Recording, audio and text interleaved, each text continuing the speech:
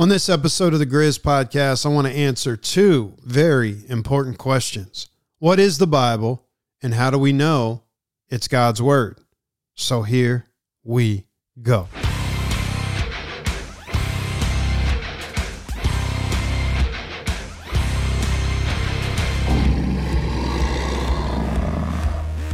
You're listening to the Grizz Podcast. Our mission is to guide, encourage, and equip you on your journey with Christ. It's time for you to rise up, honor God, and live manly. Now here's our host, Jason George. Get him, Jay. Yo, what's going down, all my brothers from other mothers? Thanks for tuning in to the Grizz. Today is Tuesday, March 21st, 2023. As usual, coming at you from the low country of beautiful South Carolina. So I got two important questions that I want to answer. What is the Bible, and how do we know that the Bible is truly God's Word? So many people don't have a clue about anything regarding the Bible. Yet they ridicule it. They make fun of it. They reject it. But man, if they only knew what I know, I believe that they would have a different opinion, view about the Bible. First of all, the term Holy Bible, it comes from the Latin phrase Biblia Sacra, which means holy books or sacred writings. The Holy Bible has 66 books within it. It is one book that has 66 books within it. It is divided into two testaments. There's the Old Testament and there is the New Testament. There are 39 books in the Old Testament, Genesis through Malachi, and there are 27 books in the New Testament, Matthew through Revelation. The Old Testament books were all originally written in the Hebrew language, except for a few passages that were written in the Aramaic language. The New Testament books were all originally written in a language known as Koine Greek. Now, there were basically two requirements for an Old Testament book to be considered as a quote-unquote holy book or a sacred writing that came from God. The first requirement, to make the cut, be included in the Bible for the Old Testament, is that the writer of the book had to be a well-known spokesman for God who was speaking or writing a message from God.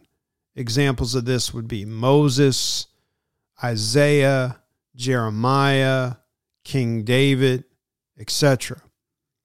Another requirement is that the book had to be completely free from all historical, geographical, and theological errors. If it didn't make those two requirements, it didn't make the cut. It didn't get included in the Old Testament scriptures.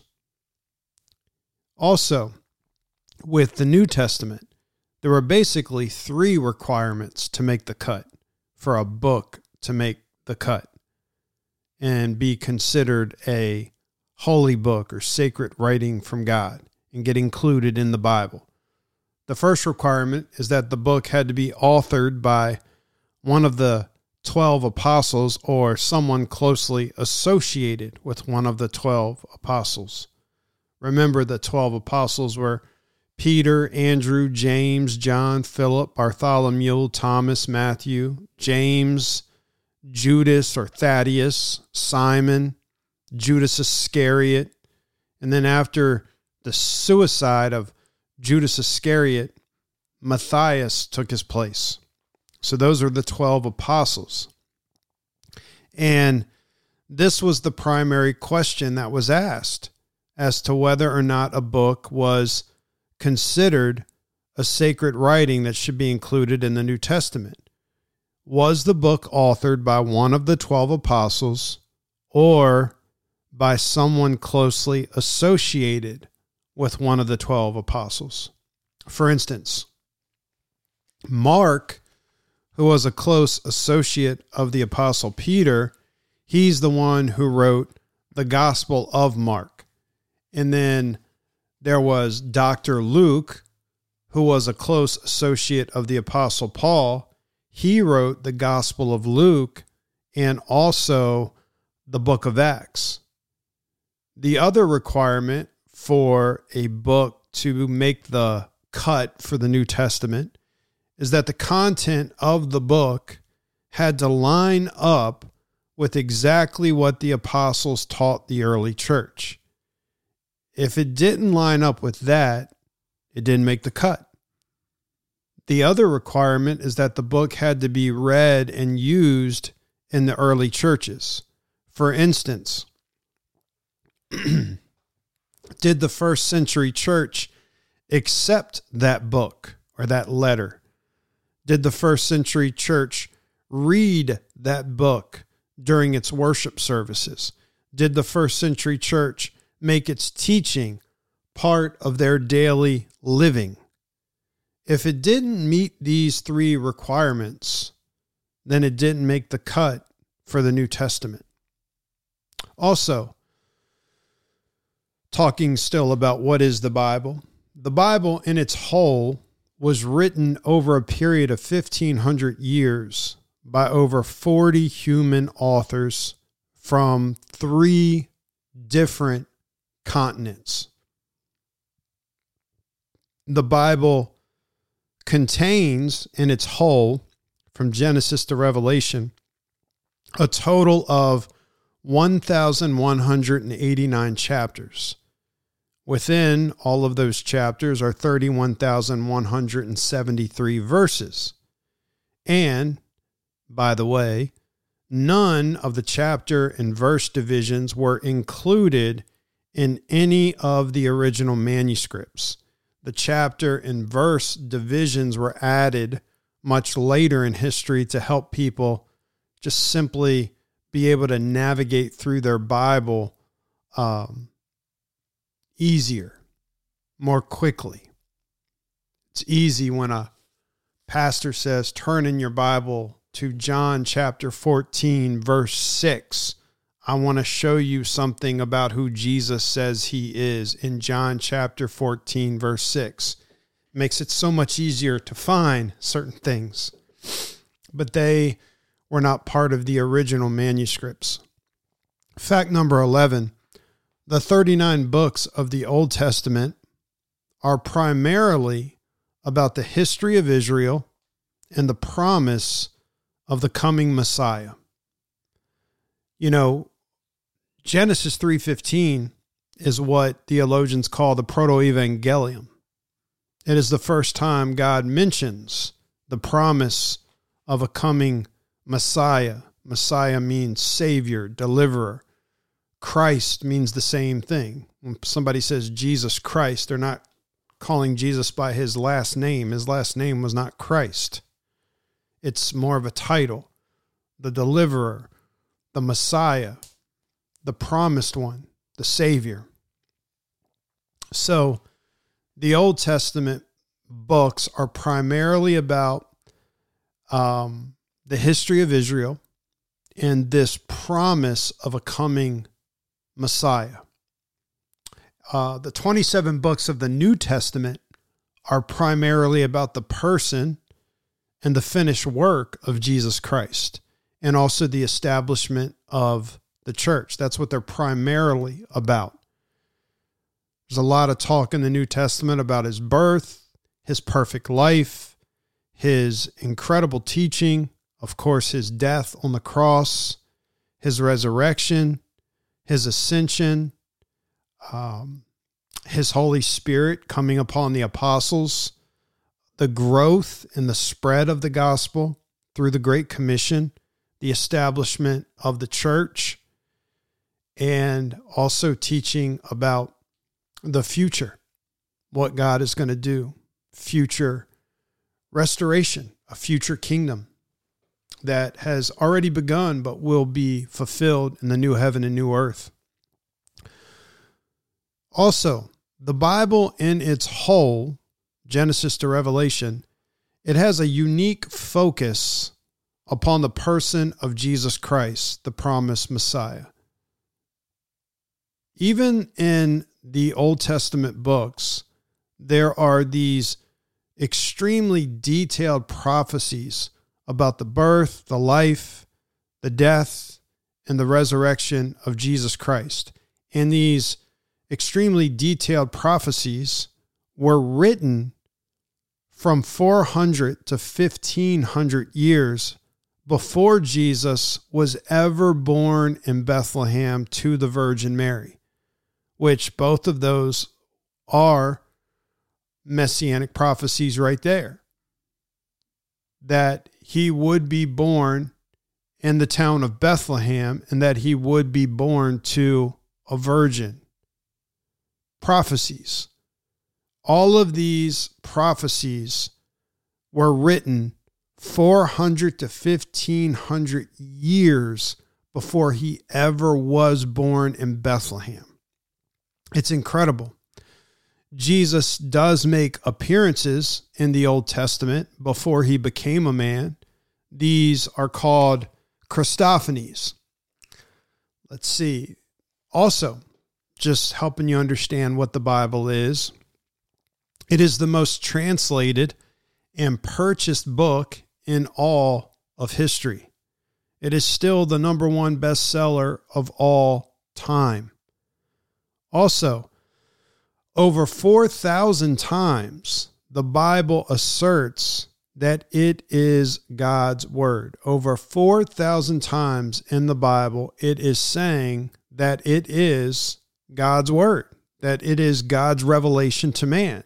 It is God's holy message to humanity. Let me show you a couple of those passages of Scripture where the Bible asserts that it is God's word. I'll give you one passage from the Old Testament and then two in the New Testament. For me, the most famous one in the Old Testament is Psalm 19, verses 7 and 11. Listen to the way that this passage describes the Word of God, or the sacred writings, the Bible. It says, the law of the Lord is perfect. See, it's not just the law, it's the law of the Lord. It's the law from the Lord God, the Creator. Restoring the soul, it is the testimony of the Lord. It is sure, it makes wise the simple. The precepts of the Lord are right, rejoicing the heart. The commandment of the Lord is pure, enlightening the eyes. The fear of the Lord is clean, enduring forever. The judgments of the Lord are true. They are righteous altogether. They are more desirable than gold, yes, than fine gold, sweeter also than honey and the drippings of the honeycomb. Moreover, by them your servant is warned. In keeping them, there is great reward. In that passage alone, 6 different references for the Word of God.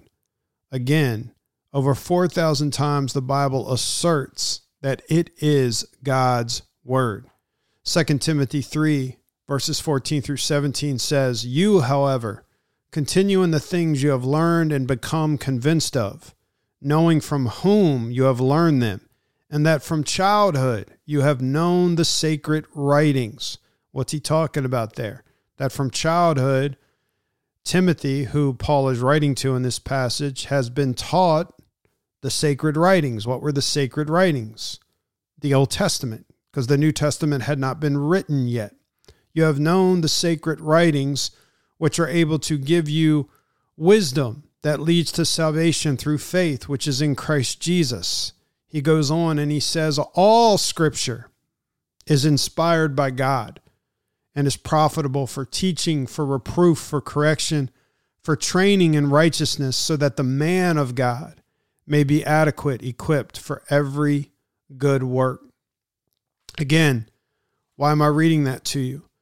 Just showing you that over 4,000 times the Bible asserts that it is God's Word.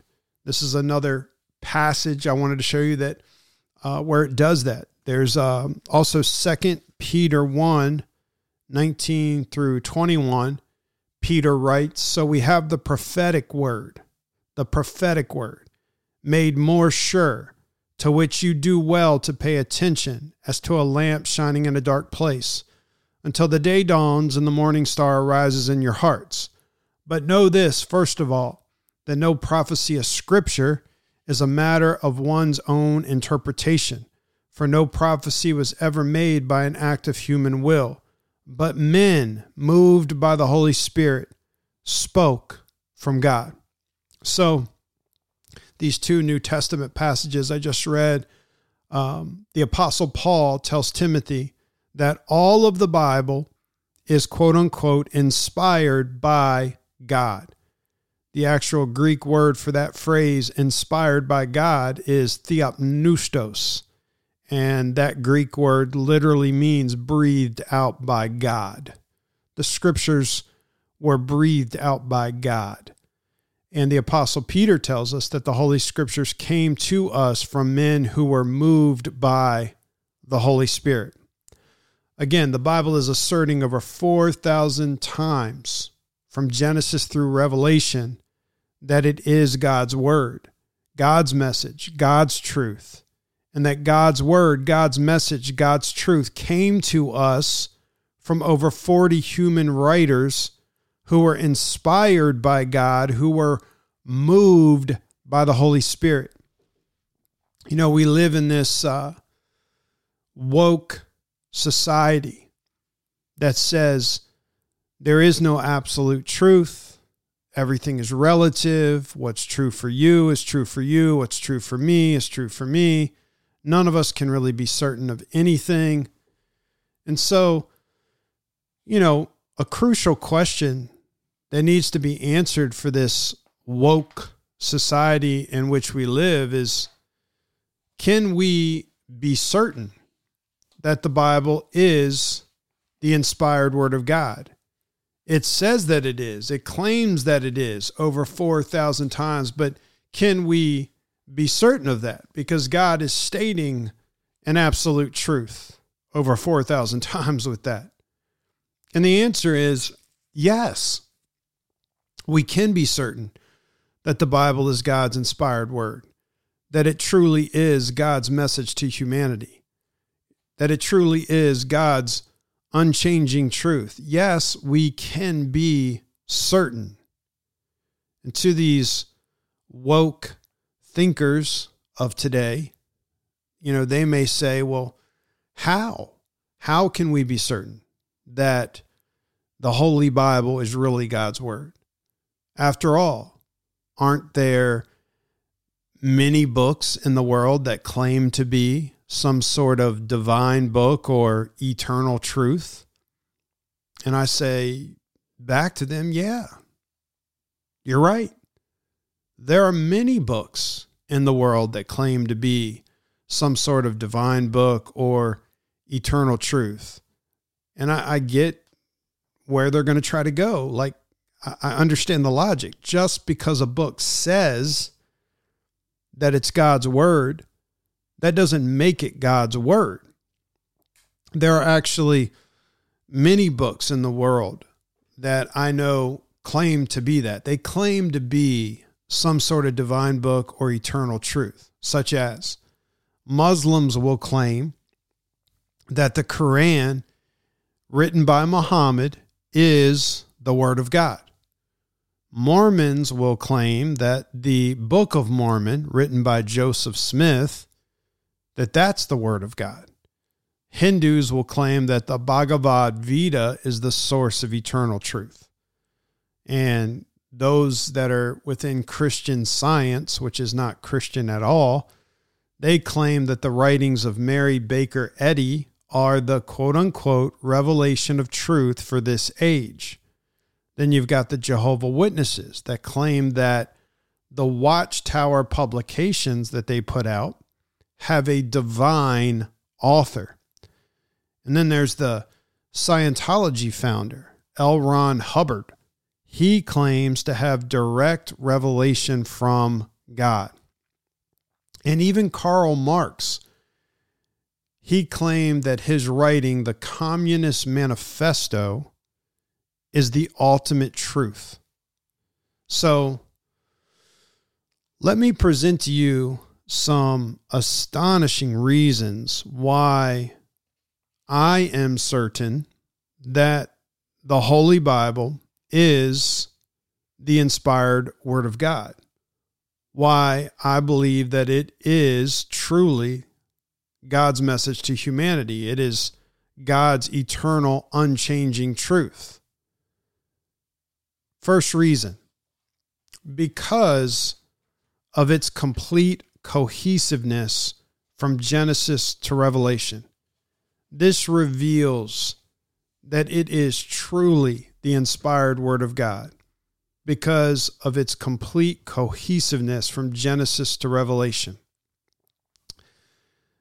You have to understand that the Bible in its whole was written over a period of 1,500 years with over 40 human authors from 3 different continents, and yet, as a whole, it remains completely unified, without contradiction or error. The Holy Bible reveals that it is inerrant. Inerrancy is the doctrine that says the entire Bible is totally without error and it is free of all contradictions. And my question is, how does that randomly happen? How does that randomly happen over a period of 1,500 years with over 40 human authors from 3 different continents? There is obviously something, someone, omniscient, all-knowing, behind all of it, orchestrating all of it, putting together the sacred writings to be one whole, the Bible. Reason number 2, how can we be certain the Holy Bible is the inspired Word of God? Because of the hundreds of fulfilled prophecies contained within its pages. Have you ever looked at the fulfilled prophecies? It's incredible. There are literally over 500 detailed prophecies in Scripture that have already come true. And these hundreds of fulfilled prophecies, what do they reveal? That this is no ordinary book. It's not just claiming to be something. It's proving, validating that it is what it claims to be. When God says something is going to happen, it happens. There are fulfilled prophecies. Over 500 Bible prophecies have already been fulfilled. And there are still some that have yet to be fulfilled. Let me give you an example of some of them. Sorry. One of the, let me grab a sip of my water here. A little bit under the weather, scratchy throat. One of the very first prophecies is that God warned Adam and Eve that they would die if they ate from the tree of the knowledge of good and evil. And as a result of their disobedience, they did eventually die, just as God said. Genesis 2:17. Prophecy fulfilled. You eat it, you're going to eventually die. What happened? They died. Then God warned Noah about a global flood that would destroy the world. And that global flood came just as God said it would. Genesis 6:17. And there is incredible mounting evidence that there was, in fact, a global flood. Another fulfilled prophecy. The prophet Isaiah promised that a ruler named Cyrus would rise to power in Persia and rebuild Jerusalem.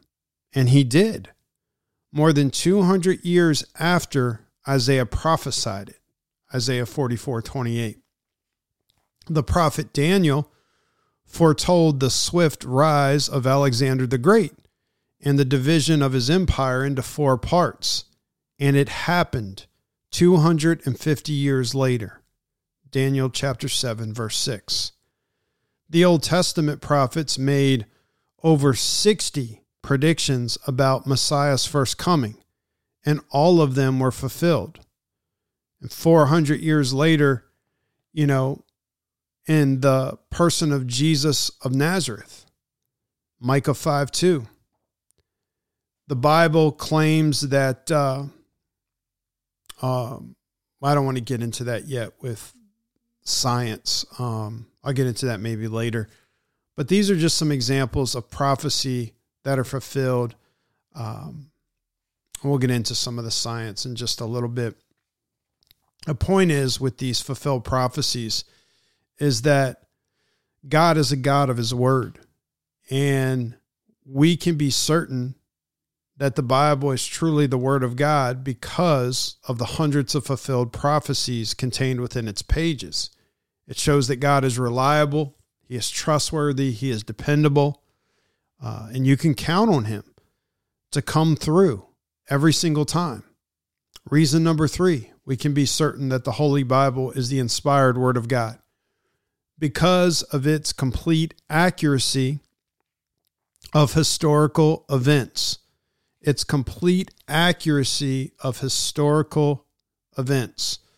Share some of those with you in just a minute. Listen to some of these quotes. This is so fascinating. Nelson Glueck, who is a renowned Jewish archaeologist, states, "No archaeological discovery has ever controverted a biblical reference. Ever."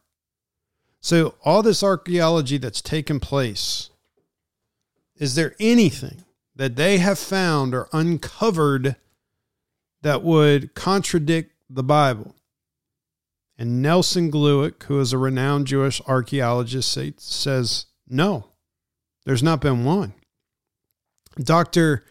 William Albright, who was not a friend of Christianity and was probably the foremost authority in Middle East archaeology in his time, he said this about the Bible: "There can be no doubt that archaeology has confirmed the substantial historicity of the Old Testament."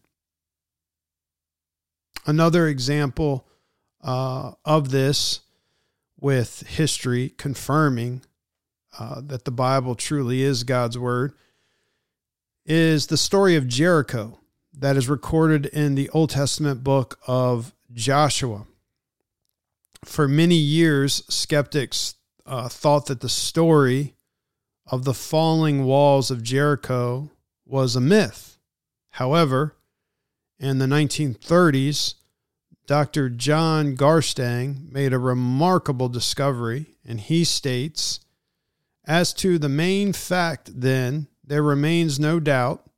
The walls of Jericho fell outwards so completely that the attackers would be able to clamber up and over the ruins of the city.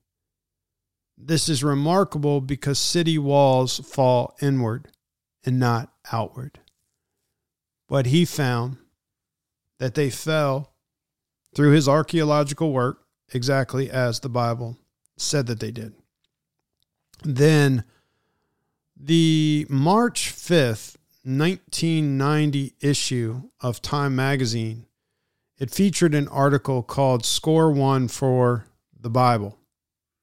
In this article, archaeologist Kathleen Kenyon claimed that Jericho's walls had fallen suddenly, and many scholars feel an earthquake, which may also explain the damming of the Jordan, is what caused this sudden fall of these walls. Additionally, she says grain was discovered, which shows the city was conquered quickly. This find adds credence, she says, to the biblical account. Further study by Brian Wood found the date of the fall of Jericho to match the Bible's date of the fall of Jericho. let's see. There is one more thing I wanted to share in regard to this. Let me find that. Let's see, this comes from Clifford Wilson, professor. He does work over at Answers in Genesis. He says, archaeology confirms Bible history, and it often shows that Bible people and incidents are correctly referred to.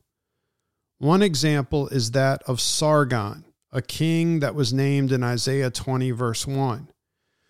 Critics at one time said there was no such king as Sargon. They had never found anything in history, archaeology, to ever talk about this king.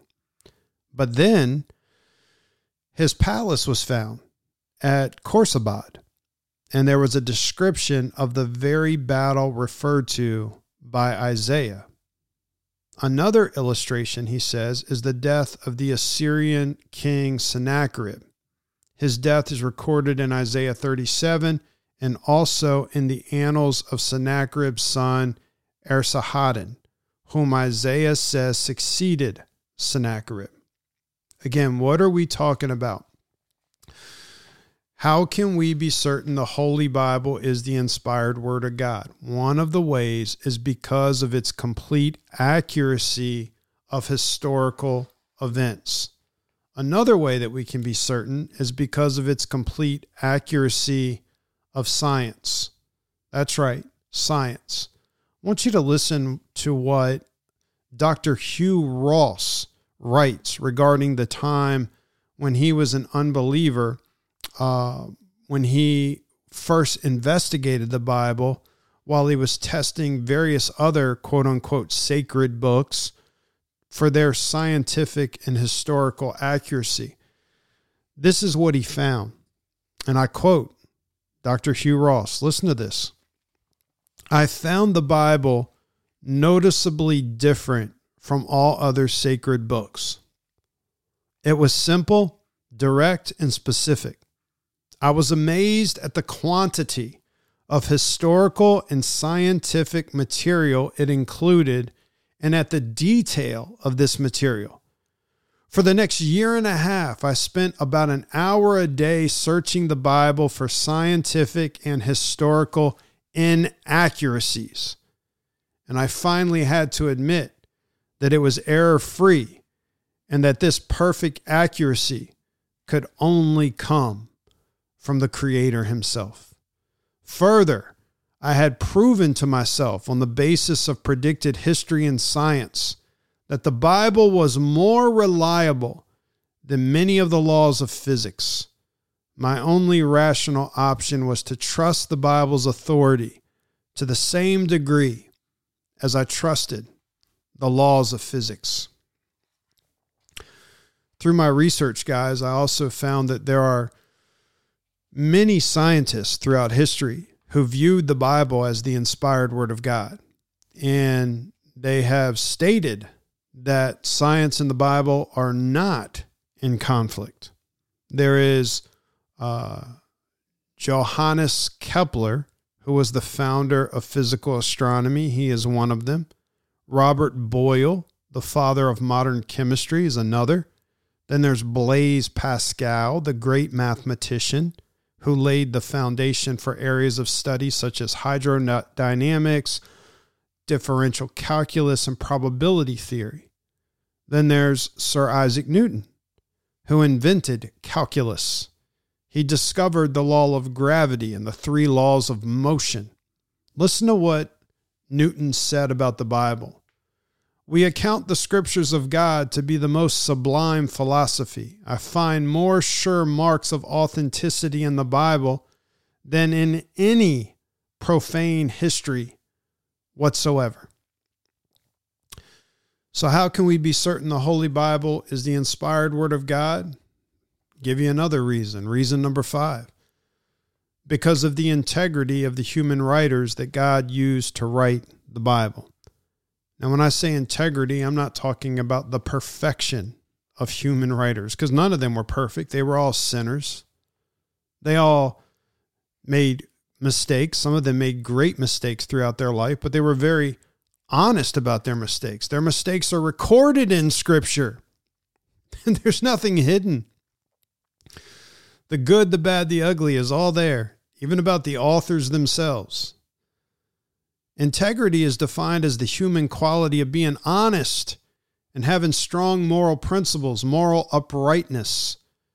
When you examine the lives of the various writers that God used to write the Bible, here's what you discover: that they were men of integrity whose lives were radically transformed by God.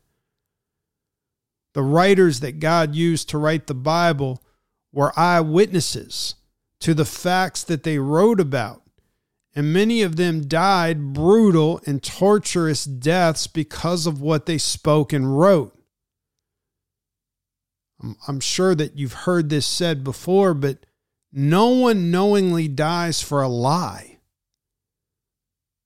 These writers knew that they had the truth, and they knew that that truth was controversial and many hated it, and they knew they'd be persecuted for it. They lived for that truth. And many of them, prophets of the Old Testament and apostles in the New Testament, they lived for that truth and they died for that truth. No one knowingly dies for a lie. How can we be certain the Holy Bible is the inspired of God? Again, look at the integrity of the writers. Look at who God used to write it. Number 6, because Jesus Christ affirmed that Scripture was God's word. Jesus himself affirmed it. Now, if Jesus affirmed the Scriptures as God's word, then that more than settles it for me, because he's the resurrected Christ. Let me grab a sip of my water real quick.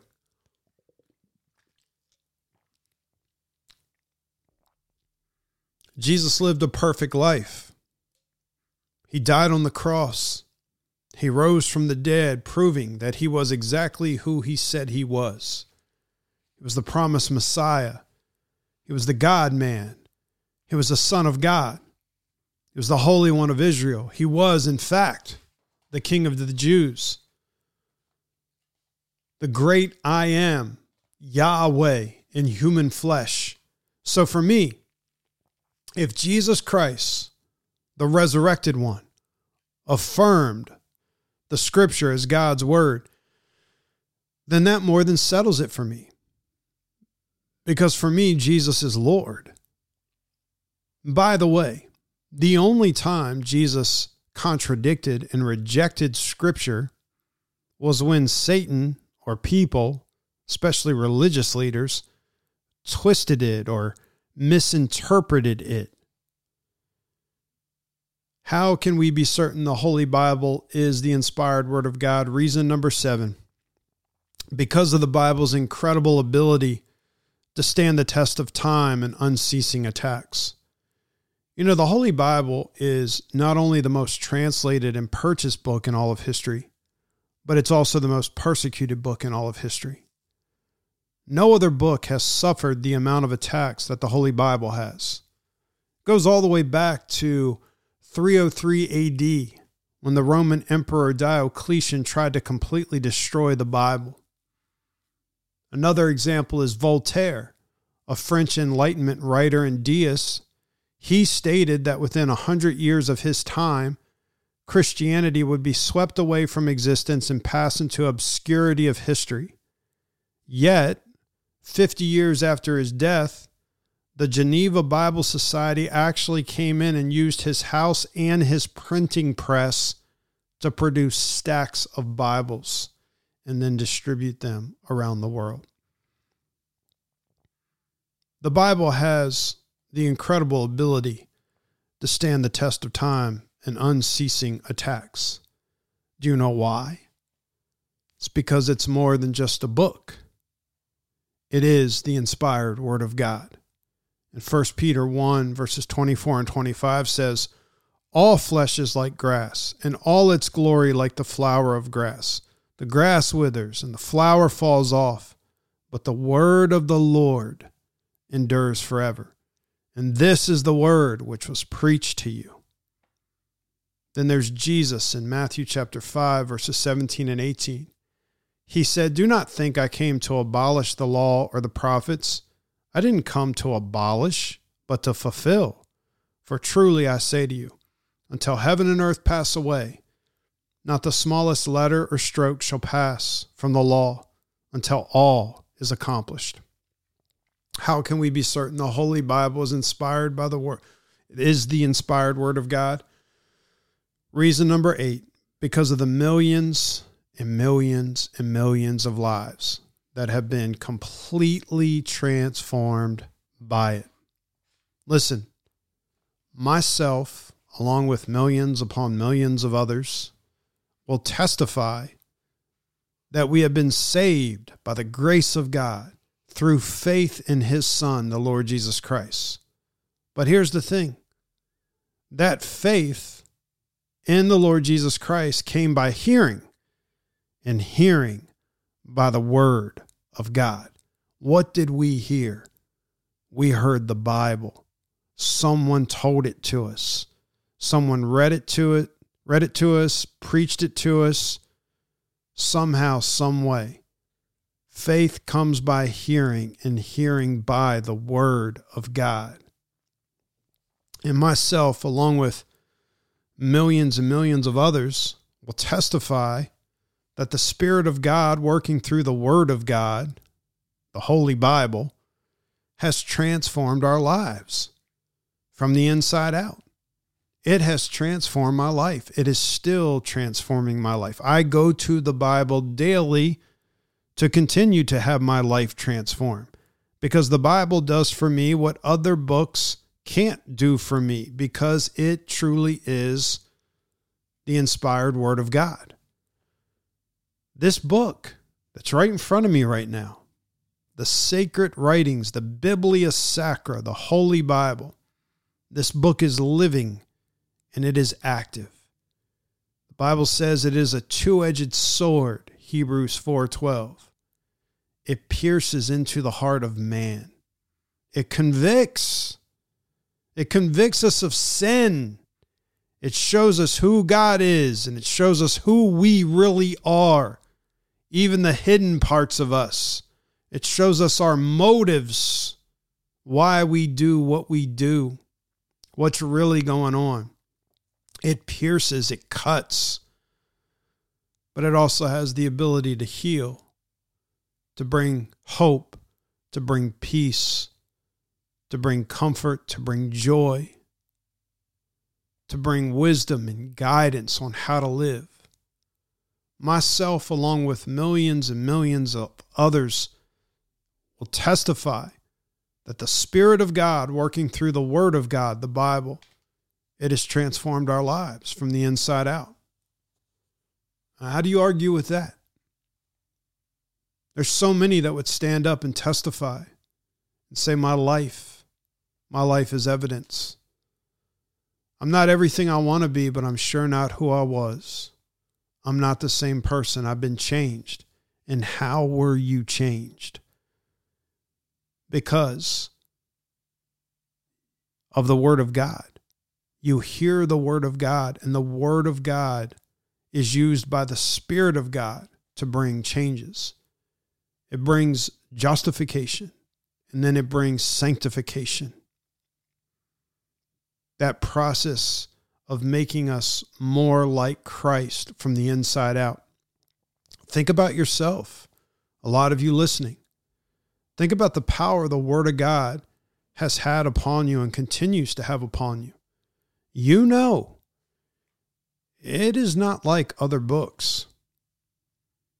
There are times that we don't want it. We don't want it, man, because we know it's going to be a sword and it's going to come in and do some piercing. It's going to be also what James talks about in his letter. It's going to be like a mirror. It's going to show us who we really are. We're going to see what's not right, what's out of place. We don't like looking in the mirror, but we need to look in the mirror. It's an amazing, amazing book. the Bible, because it's more than just a book. It is truly the inspired Word of God. Just a couple closing items of challenge to you guys. Become an obsessed student of the Word of God, of the Bible. Take time to really dig in it and study it, to learn it, to be able to pull out its meaning, because the meaning of the Scripture is the Scripture. It's important that you learn how to do that. You need to know what words in the Bible mean, certain definitions, things like justification, sanctification, glorification, propitiation, reconciliation. There's so many words that we need to understand in Scripture.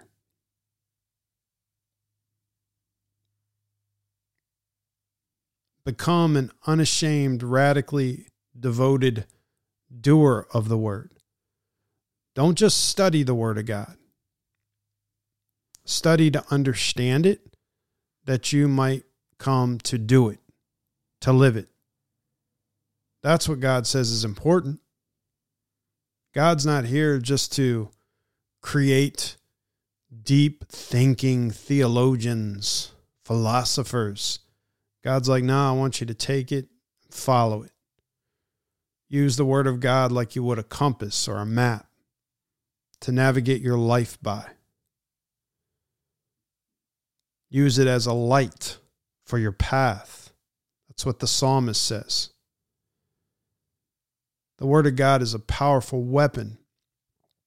Dude, either sin will keep us from the Word of God, the Bible, or the Bible will keep us from sin. That's how it works. There's no way you're ever going to overcome and kill sin and sinful addictions in your life without the Word of God. That's what the Spirit of God uses. We need to be men of the Word. We need to get in the Word and get the Word in us constantly, every single day. Focus on it and fill up on it. The more you stay focused and full, the things of this world, they won't have the pull that they would, That's how it works. What you behold, you become. So what do you need to behold? Behold Christ. Behold God. Behold His truth, His plan, His way of living, His kingdom. Behold it constantly. What you behold, you become. Dude, you want your faith to come alive? Get in the Word of God daily and get it in you. Faith comes by hearing, and hearing by the Word of God. So that's what the Bible is. Right there, guys. And that's why I believe the Bible truly is the Word of God. It is, to me, the only true sacred writing, Biblia Sacra, holy scriptures. All these other ones, I'm not saying that they don't contain elements of truth. They can, and some of them do, but the Bible as a whole, all 66 books, the inspired Word of God. I believe that. And that's how I look at it. And then that's what I'm following.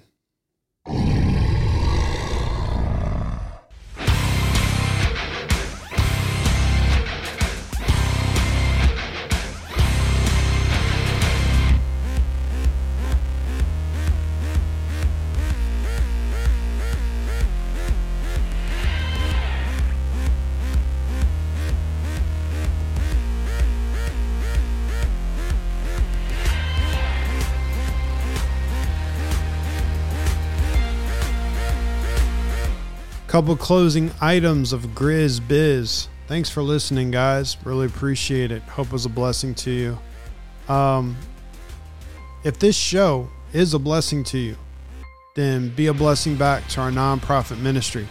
You can become a monthly supporter for as little as $10 or $20 per month. or you can make a one-time donation. We need that. Don't just be a consumer, be a contributor. Partner with us in what we're doing to ignite and equip men to honor God, live manly. The Grizz Podcast is an outreach of Narrow Trail Ministries Incorporated. We are a 501c3 nonprofit organization. We will always send you a record of your donation for tax purposes, and you can make that donation at narrowtrail.com. Narrowtrail.com. Click on our Give page. There's also a link in the show notes. If you guys want to connect with me via email or social media, there are some links in the show notes. You can also do that at narrowtrail.com or at our other website, which is thegrizzpodcast.com. Thegrizzpodcast.com. Would love to connect with you guys. I heard from some listeners this past week, and it's just good stuff. Also, do you need a good, solid weekly support, recovery, growth group? Check out our climb teams. They meet online every single week via Zoom. I lead all of them. I would love to have you. The membership is just $40 per month, and it is well worth it with all that you get. To learn more, go to narrowtrail.com, click on our climb team page. It'll tell you all about it. It was all recently updated yesterday, so go check it out. Let's see. What else? I send out a weekly email for Christian men who are serious about honoring God and living manly. It's called The Growl. That's right, The Growl. And it goes out every Friday. I'm not trying to sell you anything, just contains some helpful content, links, resources, recommendations. There's a link in the show notes to sign up for that. Also, you can see it at our homepage, narrowtrail.com. There's a place to sign up. So that's it. That's it for this week, for this episode. Dude, honor God, live manly, get in the Word, get the Word in you. Yeah.